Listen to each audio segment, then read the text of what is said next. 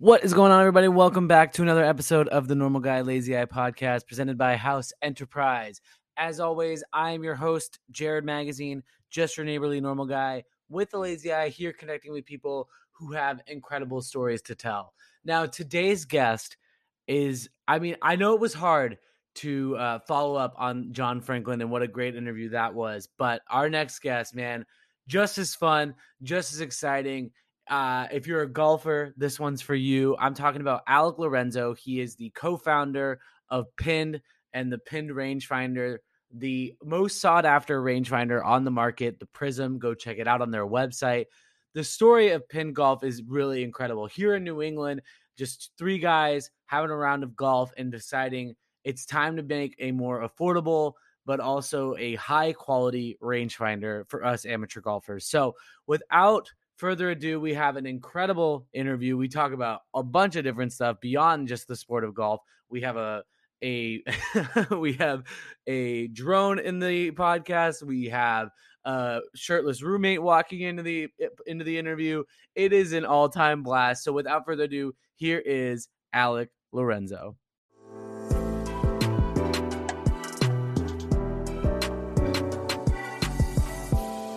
This is the Normal Guy Lazy Eye podcast, a true eye-opening experience.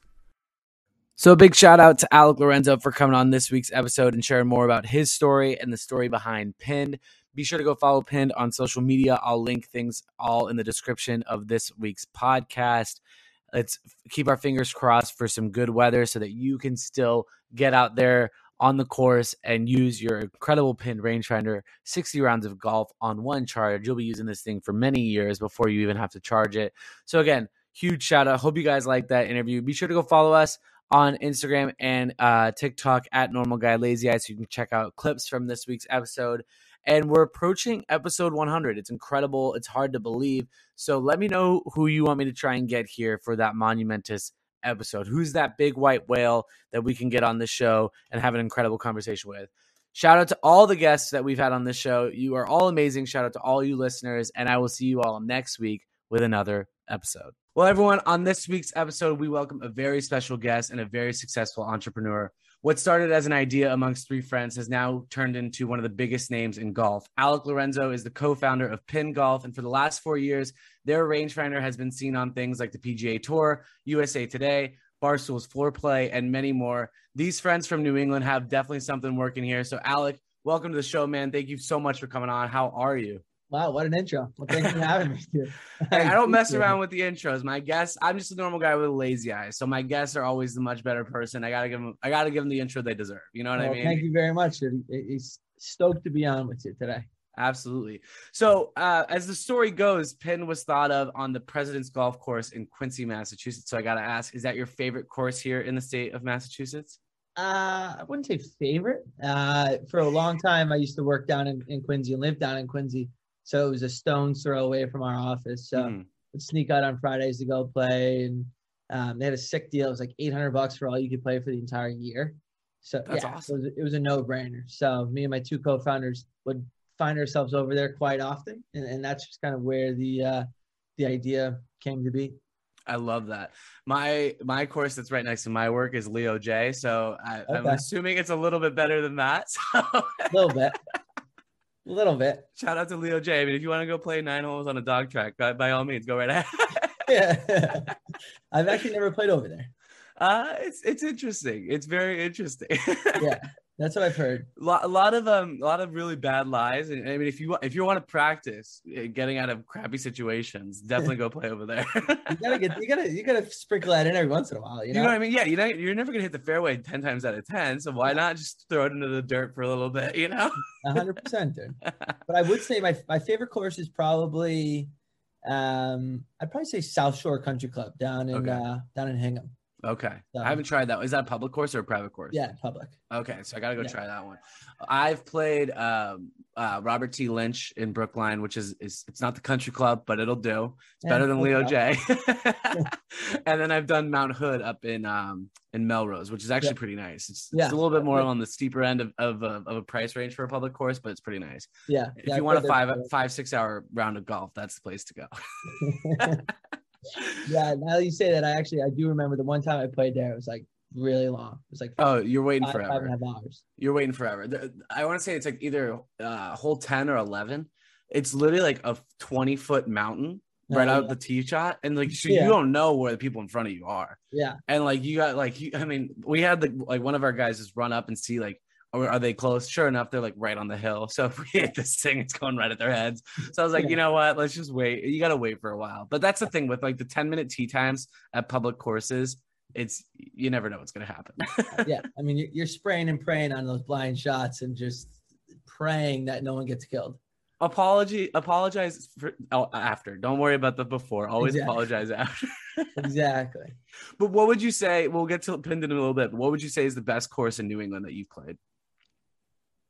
In New England, that's a good question. I mean, Granite Links it's nice, right? Yeah. Like, the views of the city are just unbelievable. It's a beautiful course. Everything is pristine from the sand traps to the greens, everything. I mean, probably nicest. I would probably say Granite.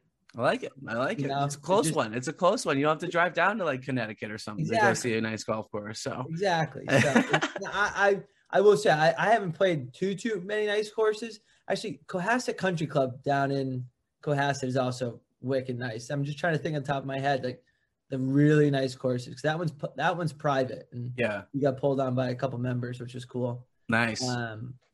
But that's what I gotta do. I gotta start making friends with members. It helps when you work in the golf industry. Yeah, I was gonna say you're set now. Yeah, exactly. So, but I thought I would be playing a lot more when I started Pinned and then started doing it full time. I told my buddies, I was like, dude, if I don't get really good at golf, like I might just hang them up for good and just focus on Pinned. Like I have to be getting really good because I thought I'd be out there all the time. And a couple months into it, I was just like, shit, I'm not getting out really at all. Right, because it's so busy. Yeah, exactly. Work sucks, man. Yeah, a good problem to have, but like I want to be on the golf course, you know. Absolutely. I want to be responding to emails. I'd rather be golfing. Exactly.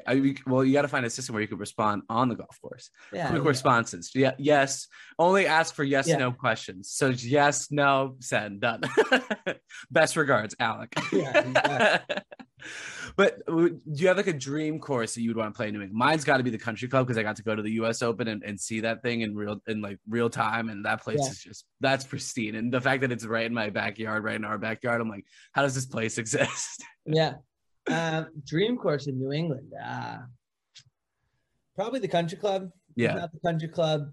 Course down in Rhode Island, Shelter Harbor. A lot of my friends growing up were members there, and they just rave about how nice it is there. Yeah, you put me on the spot. I can't really think of quick questions right off the bat. You're like, dude, slow it down. I love it. No. Keep it coming. But yeah, I'd probably say either one of those places. Love it.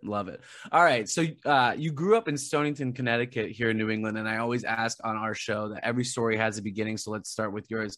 What was life like growing up in the Lorenzo household? Well, grew up in West Hartford. So not Stonington. Pardon me. So we'll edit that out. Get your facts straight. My bad. I'm just busting balls. Grew up in West Hartford, Connecticut. Like hacked around golf. Didn't really focus on golf. Played football, basketball, and baseball growing up. So would go out. My parents would drop us off at the golf course in the summer when we were like 10, 12 years old, and just pick us up hours later. But like we would just run around, wreak havoc, like just go hunting for throw sand at each other. Yeah. Frogs and balls in the woods and stuff like that. So weren't really ever playing golf. But then got to high school and got a job at the local country club. And we could play for free Monday and Tuesday. So it was just like, okay, well, I got to take advantage of this. It's one of the nicer courses I've ever been on. Shout out Wampanoag. And it was right across the street from our high school. So it was perfect. Yeah. Just played football, baseball, and basketball growing up, and ended up at Assumption College in Worcester. I love that. I always tell people, like a lot of kids that are like going into college or like 16, 17, 18 years old, if you can get a job at like, I know I'm about to sound very privileged when I say this, but if you can get a job at your local country club, that's the best summer job to have. I will second that. Thank you. 100%. Thank you. The connections that you have, I was on the other side. I was at the spa and sports club. I never got to wander over to the golf side of the house, but because I ran our aquatics program in the summers, and like, but by the end of the summer, like if you're there for 4, 5, 6 summers, you run the place. Because like you know everybody, you know all the general managers, you know all the bosses, and they don't give a crap because you're bringing in revenue. Like I'll never forget. I think I've told this story on the show, but and shout out to the tennis pro over there. I'm sure he's a big fan of the show, but I remember billing the kids for the summer swim team, and like I was 20 years old when I ran the team. I was 20, right? And I'm billing all these kids, and the tennis pro comes in. We had one little tiny POS system, like you had to get in line to use it. And he's like, "Are you almost done?" I was like, "Not really. Like I'm not almost done." And he's like, "What do you mean? Like I got all these tennis lessons I got to bill." I was like, "If you give me like 30 minutes, I'll be done." And he's like, 30 minutes? How much revenue did you bring in? And I gave him the number, and he's like, "You're shitting me." And I was like, "No, dude, like this is how much they're paying." And he's like, "I did half that in my tennis camp." And I was like, "Sorry, dude." Like, sucks, dude. Try harder. Yeah, try harder, I guess. I don't know what to tell you. The kids love swimming, I guess. Like I'd rather swim when it's 95 degrees out than go play tennis. No offense. Shout out to the tennis team, but like I can't do that. But yeah, man, like I tell kids all the time, like if you can get a job at the country club, whether your first summer you're folding towels, start there because you're gonna make so many connections and it's worth every hour that you're there. 100%, dude. I couldn't agree more. Working there was one of the better jobs I've ever had. Other than my family owned an Italian ice company when we were growing up. We're getting to that in a second. Yeah. So that's kind of what I took over and got to run that too. But other than that, it was the greatest job I ever had. I love that. So perfect segue. It's like you read the questions before this, but we've interviewed a couple of successful entrepreneurs on this show. And I've always found that a lot of entrepreneurs catch that bug and start, kind of having those ideas pretty early on. You managed your own, Italian ice company, for lack of a better term, for many summers. Would you say that's where you kind of started getting that entrepreneurial itch to start something of your own like this? Yeah, definitely. And even taking a step back from that, I was like 10, 11, 12 years old, was playing in a youth basketball league. And like, I asked to create this like snack stand. So I would just get a fold up table, go to BJ's, get snacks, sell them during the games, and would hire my cousins too when I was playing. And then that was sort of like my very first business was that, just ripping at that every Saturday and Sunday. And then my parents owned the Italian ice company. So I was around that all the time, like growing up, and seeing them sort of hustle and just make money. It was just like, okay, well, this is really cool, and not have to like, to like present or just to roll up to anyone. It was just, that was just sort of like, okay, well, this is definitely something I want to do when I'm older. And then I got to take that over too. And it was great. I love that. I always respect like the side hustles for these, like, especially when they're like 10, 11, 12-year-olds that are like, I mean, even if I have the chance to stop at a lemonade stand, I'll do it. Cause I just respect the heck out of it. Like they're grinding out there. Like I was running through like the, on the Minuteman bike path in here, like in the Somerville area. And like these kids had a lemonade stand set up, and I don't carry cash anymore. But these kids, I was like, "Hey guys, like I'd love to help, but I don't carry cash." And he goes, "You got Venmo, right?" And I was like, "Okay, let's go." 100%. Like, dude, they got it. My mom's phone, just Venmo her. And I was like, "Dude, this guy's got it down. He's got it all, dude. They're getting smart. They are.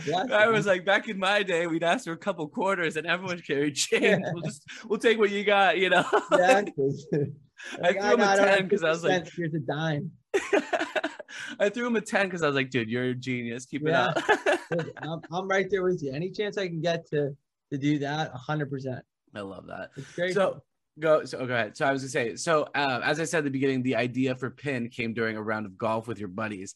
Let's create a more affordable and a more accurate rangefinder, right? What was that like for you guys before getting to that idea? Like as 3 amateur golfers yourself, you kind of talked about this on another show that I was listening to. Like when we're just out of college, we're paying a lot of stuff, rent, student debt, groceries, card payments, whatever it may be.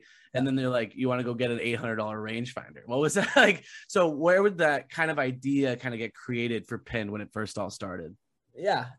It was on the 15th hole at Presidents, and it's like it's a shot over the water, and it's farther than it looks. And we none of us had a rangefinder. So we pulled the club and hit it and ended up in the water. So we were just like, all right, well, this fucking sucks. Like, we need a rangefinder, right? Like there's no doubt about it. So we turned to Amazon and bought a cheap one off of it. And the next day we went out and played again. And literally it was sort of dinky, almost dying throughout the entire round. And then the very next round that we played, it broke completely.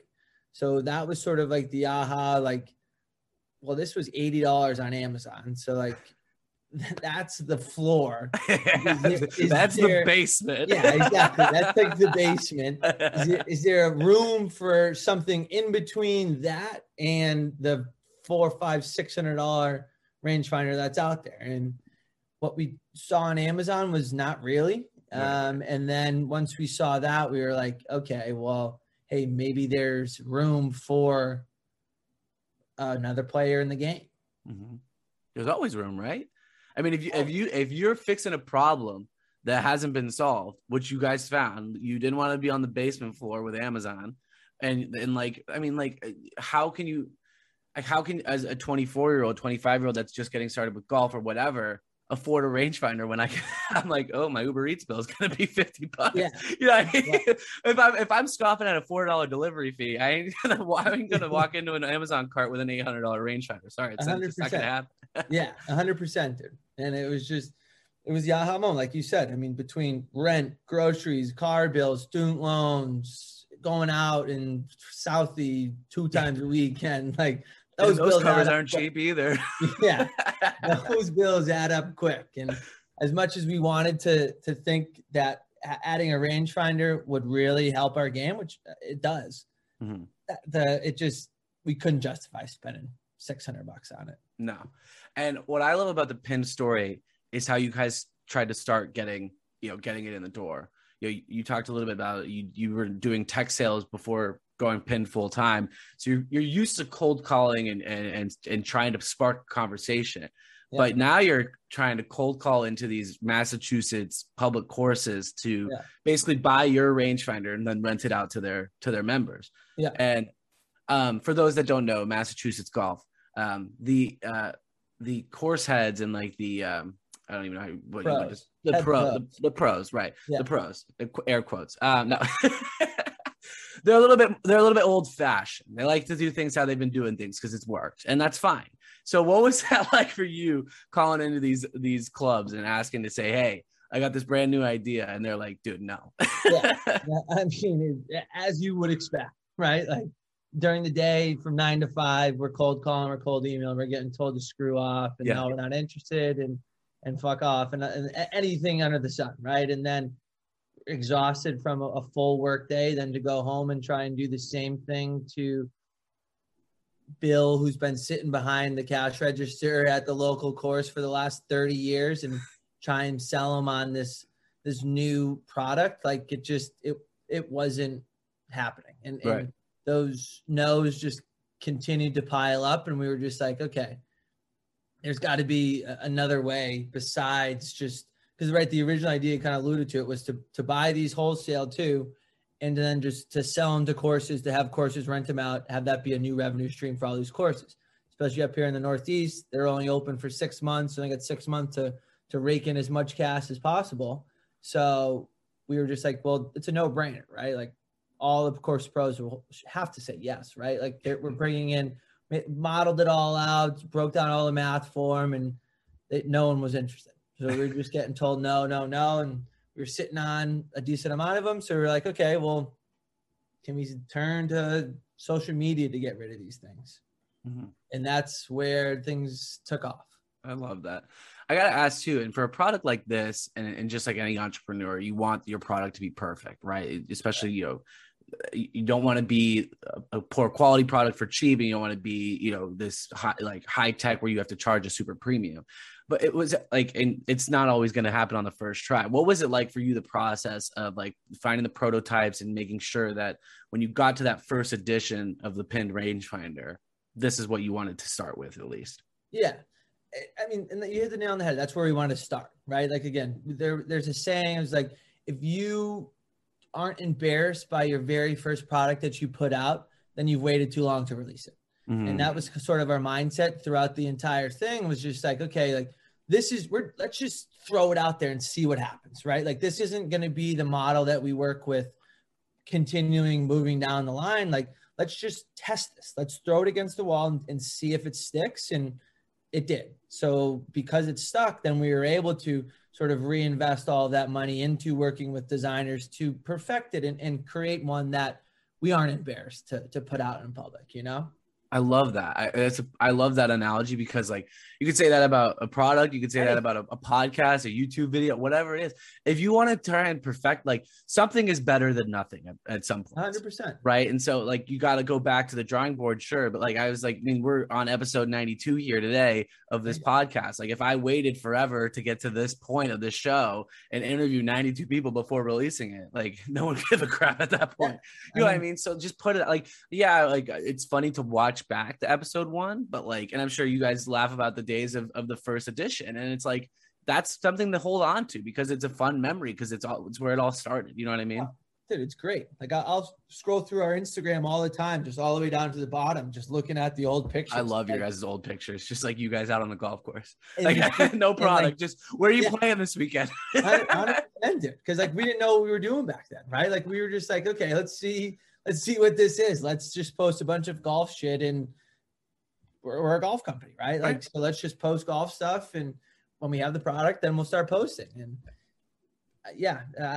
we lived by that saying, and that's just, and now we're very happy with how it looks now. Absolutely.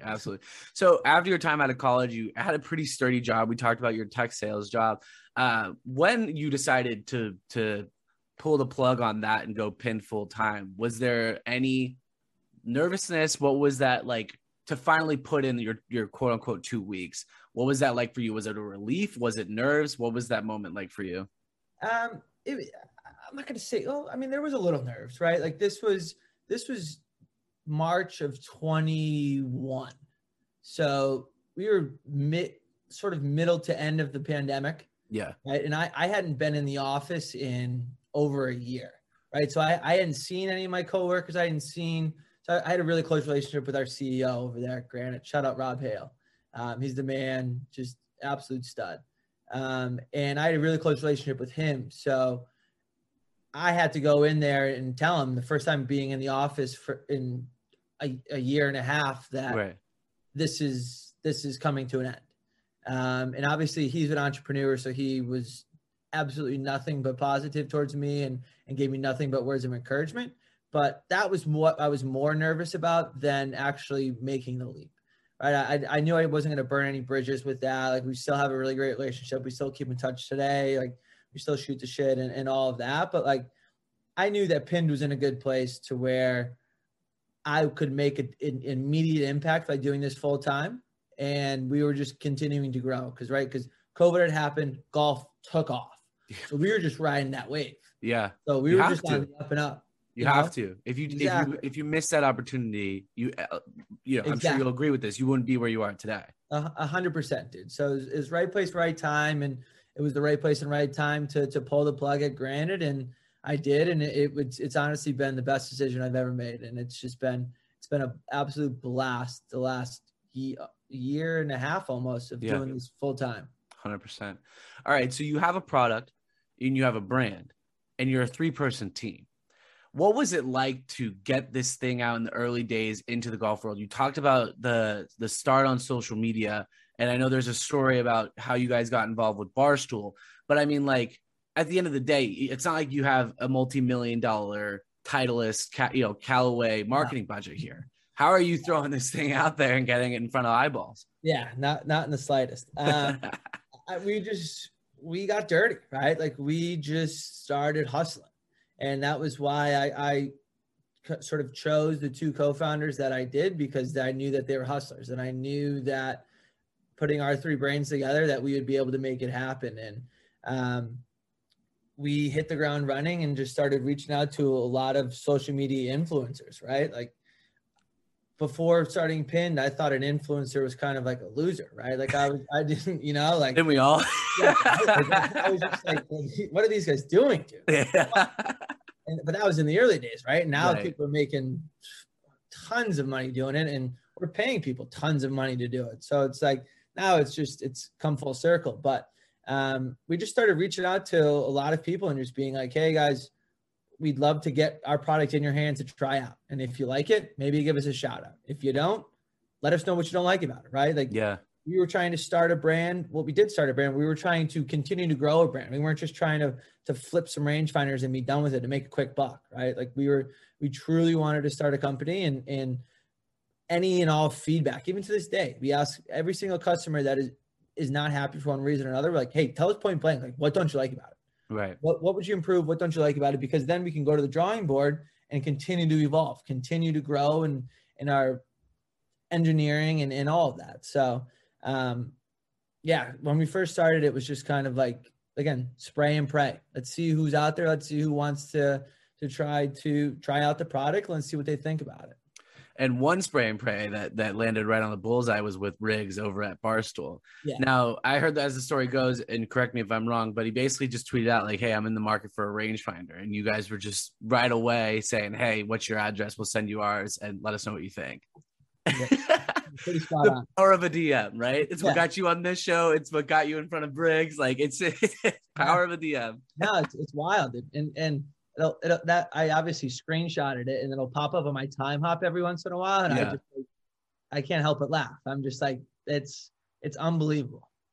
So, and like, because I want people to there's a drone flying outside my window. That's hilarious. Sorry, we'll cut that out. I was kind of freaked me out. Yeah.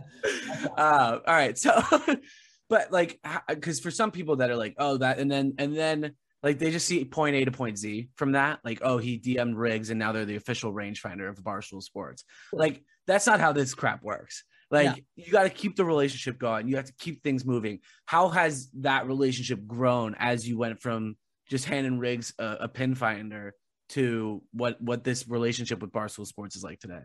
Yeah, I mean, it's just a constant back and forth, right? I think, again, we support them in any avenue that they go down, right? Like, they had the Barstool Fund going for a while. They had the LTP, or I forget the exact. Yeah, to let them play. Yeah. Let them play initiative. So like, we did a lot of stuff in supporting them and donating money towards them. And then, I mean, it's been almost a 4-year relationship at this point. So it's been a blast to work with them. It's been the coolest thing is just watching them grow as we grow, right? Like, again, we're all New England people, all New England guys. Like, I remember Barstool when they were in Milton at the office, and it was still Portnoy, right in the articles and all of that, right? Like, that's the Barstool that I was introduced to, and now to see where it is now and to almost to help in that growth, it's been just a surreal experience and a really cool experience to be a part of. Absolutely. So first came the Pearl, then the Blackjack, then the Ace, and now we have the Prism that just released back in April. What did and I hope I didn't miss any of them because I had to scroll through and make sure I got all of them. Dude. You do. I will tell you one thing. You do your research. So I mean, I got your hometown wrong right away. So you'll cut that out anyways. No, we'll leave it in. We got to show the flaws. We'll probably leave in the drone too because that was interesting. Do it live, baby. Fuck it. Do it live. Yeah, we'll do it live. Exactly. But so what did the team learn? We talked about putting out that MVP, like just freaking put it out and see what happens. But what have you learned the Prism seems like it's the most sought after rangefinder in today's market. I mean, everyone's talking about it. Everyone's talking about it. But how did you go from the Pearl, a little clunky little guy, we'll call it what it is, to the slick, always sold out pinned Prism? Yeah. It just a lot of trial and error, right? I think, again, the Pearl was just sort of, let's throw this against the wall and see what happens. And then once we moved to the Blackjack, we started working with some really good designers to sort of start designing something. And the changes from the Blackjack were from the Pearl to the Blackjack, where we introduced slope. So the Pearl was just gave you the distance. That was it. The Blackjack had slope, was a little bit faster on the software. Then the ACE, we included the slope, we included vibration, we included the third lens for improved accuracy, and then come to the Prism. Now it's the whole kit and caboodle, baby. We got everything from slope to the vibration to a built-in magnet to a USB. Multicolors now. And that's been one thing I forgot to mention is the USB charge has been like our staple. So ever since the Pearl, well, the Pearl didn't have it, and that's when we learned. That's when we started actually being like, okay, well, what else can we add to this that no one else has? And sure enough, that was something that no one else had. So we're like, okay, well, this is a huge selling point. So let's double down on that. And now the Prism has USB-C charge that lasts 50, 60 rounds. So, I'll be lucky to play 50, 60 rounds here in New England this summer. You know what I mean? Mine lasts 2 years. Oh my gosh, I love that. Well, okay, I gotta ask because you guys have a multitude of colors for the Prism, but one that I can never get my hands on is the blue. Did you see that being like when you put the color waves out? Were you like that one will always sell out? I know it. Yeah, that was a fan favorite. We were just showing our friends and family before, like we were just landing on all the colors. Every single person we asked was like, you got to go Carolina blue. You got to go Carolina. It's like if the Tar Heel golf team doesn't have all pinned, branded, UNC, like they're missing out. Exactly. So, that's definitely one of my favorites. Absolutely. So from the surface and, one who peeks into Penn can see it as a very successful company, but you and I know that running your own business comes with many challenges.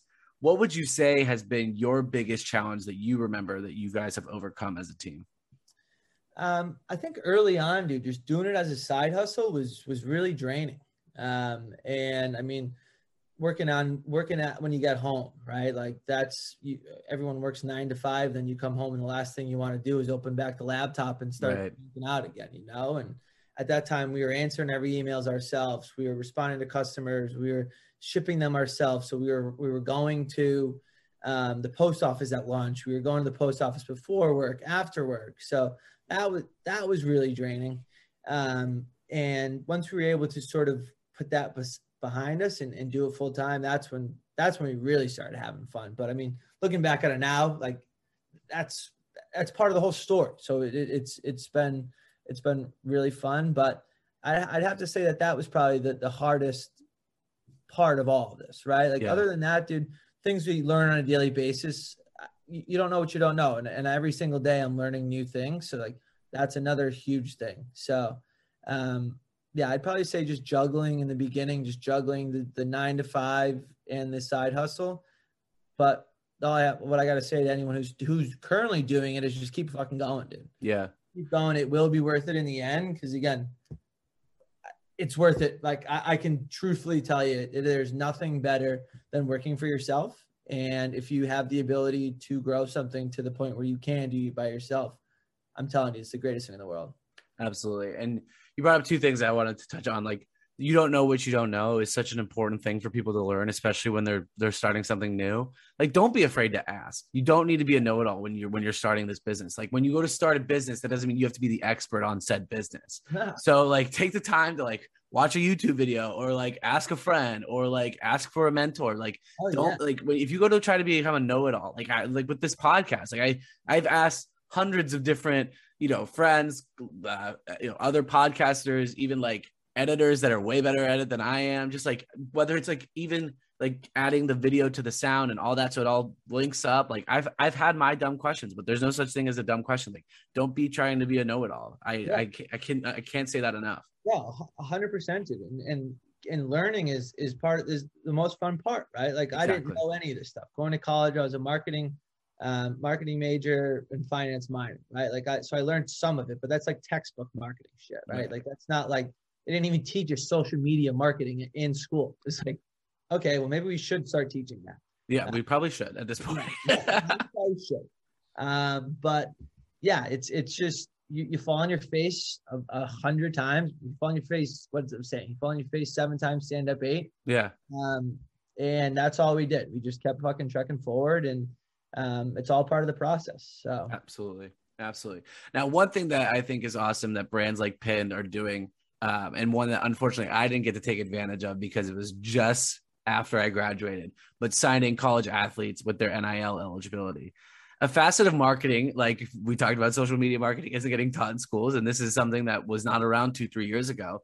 How has that kind of helped things with Penn getting the name out there and growing the brand, having these college athletes be a part of Penn University? Oh, it's been huge.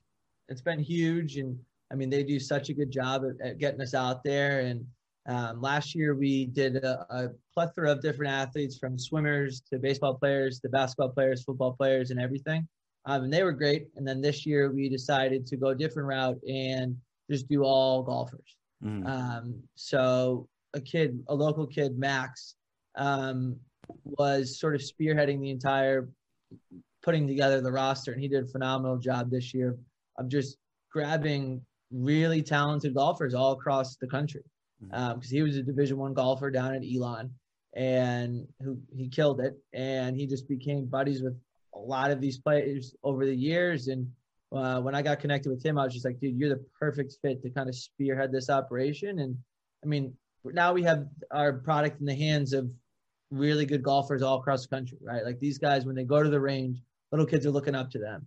They're asking them like, oh, what's that? Oh, like, where do I get one of those things? And even adults, right? Like a lot of these guys are better than their parents' friends and stuff like that. And they're out there and they see them using that and they're like, oh, where'd you get that? Like, what is that? So having it in their hands and having their positive feedback and having them be the sort of the voice of us on courses that they play has been huge for us, because it adds another level of legitimacy, right? Like me and my two co-founders, we hack it up at Presidents. We go out, we have a good time, we crack some beers, but like these guys are competing at the highest level of golf, step below the PGA Tour. But again, eventually they'll get there. Right. And that's another really cool thing is like now we're fans of them, right? Like they're part of our Penn family, but now I get to cheer them on. Now I'm watching them when they play amateur tournaments. Now I'm watching the scoreboard when they're playing in the PGA Tour Canada, right? Like I'm following the score, but I'm rooting for them. So that's a cool experience, because like I told you, I wasn't really a golfer. So like I'm learning things all the time about like how the amateur tour works and how all this other stuff works. Like I'm just a sponge trying to take it all in so I can kind of act like I know what I'm talking about when it comes up.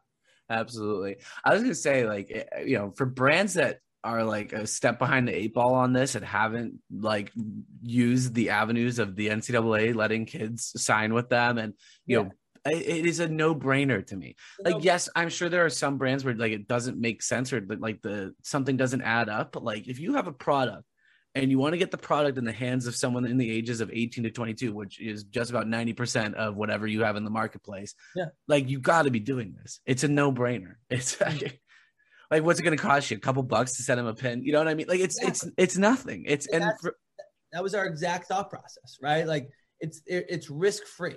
Right. Yeah. Like we're getting it in their hands. They're giving us their candid feedback. We'll get a few social media posts out of it. And let's say they don't sell a single one. So what? We're out one unit. We got some content from it and all of that. Yeah. Brand awareness is still a KPI. Trust me. Exactly. All right. So as a new golfer myself, and I know you said you don't know everything about golf, but you know way more than I do. I got to ask you a few rapid fire golf questions. Are you ready for this one? Let's let it rip. All right. What's your favorite major to watch? Masters. Okay. That was. Yeah. I mean, she's dumb question. I got to go this year too. So. Oh, okay. Well, I haven't gotten to go. I got to go to the U.S. Open, but I didn't get to go to the Masters. That's the next one. U.S. Open was a good time too. Yeah, that was. I mean, it's something about a Boston crowd at anything. Go ahead. Sorry. As it pays to work in the golf industry. I got to go to both of them. So yeah, it pays. I was gonna say anything with a Boston crowd. It's just, there's something unique about it. It doesn't matter if it's golf, if it's football, if it's basketball. You know, it's still amazing. Yeah. Well, all right. We're interrupting the rapid fire. No, it's rapid fire, but then again, it's a podcast, so this is long form content. The more we talk, the better it is. Anyways. All right. What's your favorite club in your bag? Favorite club in the bag, driver. Okay. You're making this easy. I was talking to a kid before this interview at my work, and he's like, my dad's favorite club is his 7-wood. He calls it his heaven wood. And I was like, they have a 7-wood? And that was my first question. Like, I've never even heard of that. I mean, Yeah, I have a very starter kit. I have a 4 hybrid, a 5 hybrid, 6, 7, 8, and 9 irons, and a driver and a 3 wood. That's all I got. and then the Oh, putter. yeah. I got I putt with my driver. So Yeah. All right. What's your least favorite club in your bag? The one you can't stand, you never use. I would say this week it's my putter. I can't really putt. So I can never putt. You know, that's my answer. Depends on the week. For my favorite club and my least favorite club. It depends on the week. Depends on how I play. That's all I got. There you go. Mine's my 3 wood. I'm okay enough with my driver. I like just started hitting my hybrids pretty well at the range, and then I'll be like, all right, let's try the 3 wood. And I just I just whiff it, and I'm like, that's going right back in the bag. I'm just not touching that. Yeah. All right. And your favorite place to golf outside of New England? It could be a state, it could be a course, whatever you want it to be. Outside of New England, I'd say Florida. Okay. I haven't played too many places outside of New England, but my old roommate bought a condo down in Florida. So the last couple of years we've been fortunate enough to go down there and sort of shack up at his place and get to play a bunch of golf down there, which has been a blast. I love that. If you ever travel out west, I highly recommend Palm Springs. Go in like the spring when it's not as hot, but the courses down there are also insane. And they just don't believe in the drought. They water the golf courses just as much as they should. No, I do. My sister lives out in Los Angeles. So I go out to California and just play anywhere. Yeah, it's that's the one thing. Like, I worked at the country club and I never took advantage of the fact that we had 2 golf courses at our country club. And I missed the boat by about 10, 15 years. You're too busy swimming. You're too busy bringing in the revenue for the club. We talked about this. Exactly. Shout out that tennis pro didn't know what he was doing. He's probably playing too much golf. Yeah. Exactly. All right. I love that. All right. This is a tough one. It would make you think a little bit longer than the rapid fire here. You got a dream golf foursome. It doesn't have to be all golfers. It could be your friends. It could be athletes. It could be celebrities. It could be dead or alive. Yeah. Who are your 3 picks for your golf foursome? 3 picks. Because you get to golf. You get to golf in that foursome. So you get 3 picks. I have to say, thanks for clarifying. You're welcome. Or I thought you mentioned I was going to be a caddy. So I'd have to say MJ. Okay. I mean, you got to go Tiger. Yeah. So MJ, Tiger, and then I'm from Boston. It's got to be Brady. Good luck playing in that foursome. That's a jeez. I'd be walking out of there with no shirt, no shoes. You lose everything. I would lose everything. It's great.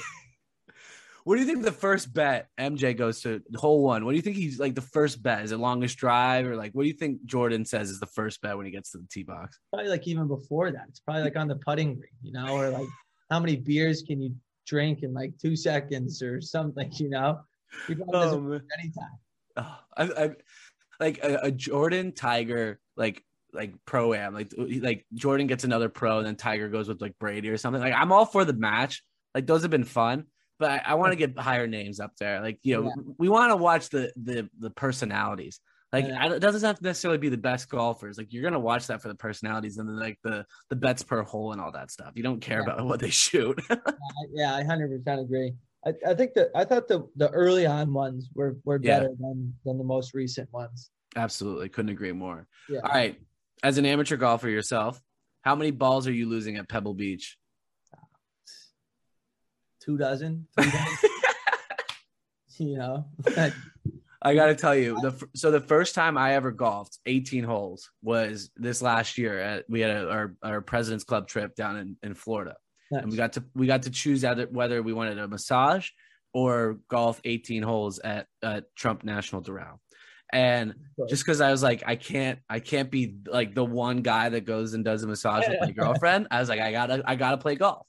And sure enough, my CRO puts me in his foursome, and I was like, oh crap! Like, I was like, and everyone's like, don't worry, it's a 4-man scramble. Like, we're just out there to have fun. I'm like, yeah, but I also have never swung a golf club before. Like, there's a big difference for you guys who've been like, I've been playing golf since I've been 10, and like, I was like, that's not me.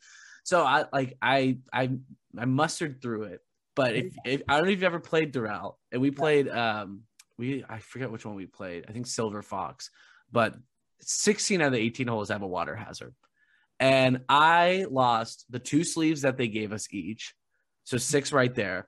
And then like we lost all of them. And then my CRO was just grabbing balls out of his bag. We get to the 18th hole and he's like, boys, like we better not lose one because I have 1 left. And we're like, okay, like you're playing this one then. Like we're not, like, we'll follow you. We'll caddy. I'll putt. Yeah, I'll putt. My one saving grace was like we had like it wasn't even that impressive of a putt, but for me it was like a 15-foot putt to save par for us.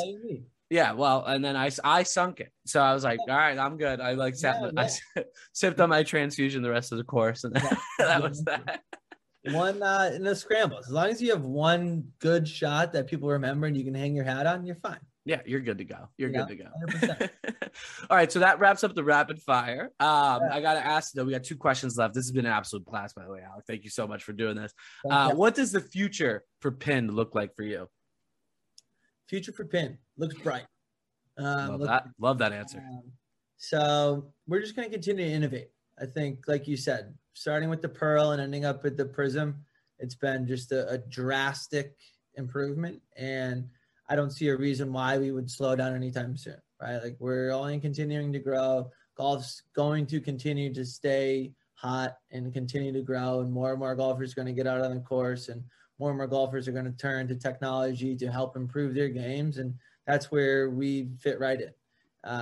So we're going to continue to grow. We're going to continue to bring on sales reps to help us grow. We're going to continue to bring on employees to help us grow, and the future is really bright. I love that. All right, I lied. We have 2 things left. I forgot. We got to the portion of the show where you get to ask me anything here now. So I've asked you 100,000 questions. So I want to turn the mic over to you and see. You can ask me anything here. The floodgates are open. So feel free to ask me anything here. Like I can see the gears are turning. You're like, okay, here we go. Let's see. So you were a swimmer. What was your specialty? So I was a distance swimmer. I swam the 500 and the mile. And I was what they call the psychopath because no one likes to swim that, but if you're good enough, you're stuck in it. So like you're the one kid that does it. So those are my strokes. So the 500, the mile, and then I putts around in the 2 free. That's the one thing I wish I was really good at because that's like the universally good swimmer event is like if you could do the 2 free well, like everyone's like, damn, that's a good swimmer. Dude, a mile? How many fucking laps is that? So in swimming, we call laps just one length of the pool, but it's so 66. 66 lengths of the pool. Yeah. Dude, that's outrageous. Now I did it in 16 minutes and 29 seconds or 24 seconds was my best, 16:20 or something like that. But like some of the guys I grew up swimming against, like that went on to swim at Stanford, Cal, they do it in like 14 minutes and like 30 seconds. Yeah. Dude, that is outrageous. Yeah, it's fast. It like that is cooking. It is. And like it's always the one event at the Olympics that like they cut to commercial for. And I'm like, you get like the first lap. You get like the first lap and they're like, we'll be right back. And it's like, Katie Ledecky is about to win gold. And I'm like, I just missed the whole race. Like, what the hell? She's a legendary distance swimmer. She's so good. I mean, like Phelps will go down as the greatest Olympian of all time. And if you ever wants to come on the show, it's an open invite. But Katie Ledecky, before you even get there, he wants a pinned rangefinder too. He's a golfer. Yeah. Well, if you want to come on the show and get a pinned rangefinder, this is our open invite right here. Perfect. I'm sure he's a big fan of the show. But I will say, so Phelps is the greatest Olympian of all time, and any sport doesn't matter. I think Katie Ledecky is the most dominant female swimmer of our generation. Like the times that she put up when she was 15 years old to the time she's putting up now in the span that she just demolishes the competition. I don't think there's anyone that's going to catch the times that she was doing. So that's my there's your swimming information for you. Yeah, that's wild, dude. Yeah, it's crazy. Fuck, I had a follow-up question. I just completely spaced on it. Phelps getting a pinned rangefinder. Did you swim at Providence? Yeah, swim at Providence. Yeah. Did Yeah, Big East. That's sick, and that's wild, dude. I can't even imagine swimming 66 fucking down and back. You get a lap counter. You get someone to count your laps for you. Like tell you how many more laps you got to go. But it kind of like made it worse. Nothing for it me. kind of made it worse because you're like, oh shit, I'm only at 30 laps. You know, like I got so much more to go. Oh man. All right. So we got to the last portion here. We ask all of our guests this. And like I said, this has been an absolute blast. Thank you so much for coming on. And we'll have to go play at Granite Lakes or something soon and see who's the true amateur golfer here. But if you had to write your autobiography today, what would be the title of it and why? Shout out my roommate just walked. Yeah, that was great. That was a great entrance. Shout out him. This is what audio is for, baby. This is what audio is for. Musician right here. Check out his new single, "City on the Hill." Love it. We're giving everybody the shout outs today. Yeah, everyone might as well, right? Everyone will be a fan of the show now. Right. What would my autobiography be called? Be called Lorenzo's Italian Ice. I love it. Yes, bring it back. Lorenzo's That's called bringing it back. That's what it would be called. And it would be, the cover would be the logo, and that's what we would be rocking with. I love that. Well, Alec, this has been an absolute blast, man. Like I said, keep doing what you're doing. You guys are doing incredible stuff over there at Penn. And like I said, yeah, thank you so much for coming on. Dude, appreciate it, man. It was a blast. And yeah, we'll have to do it again at some point. But again, thank you very much. And that was great. Awesome.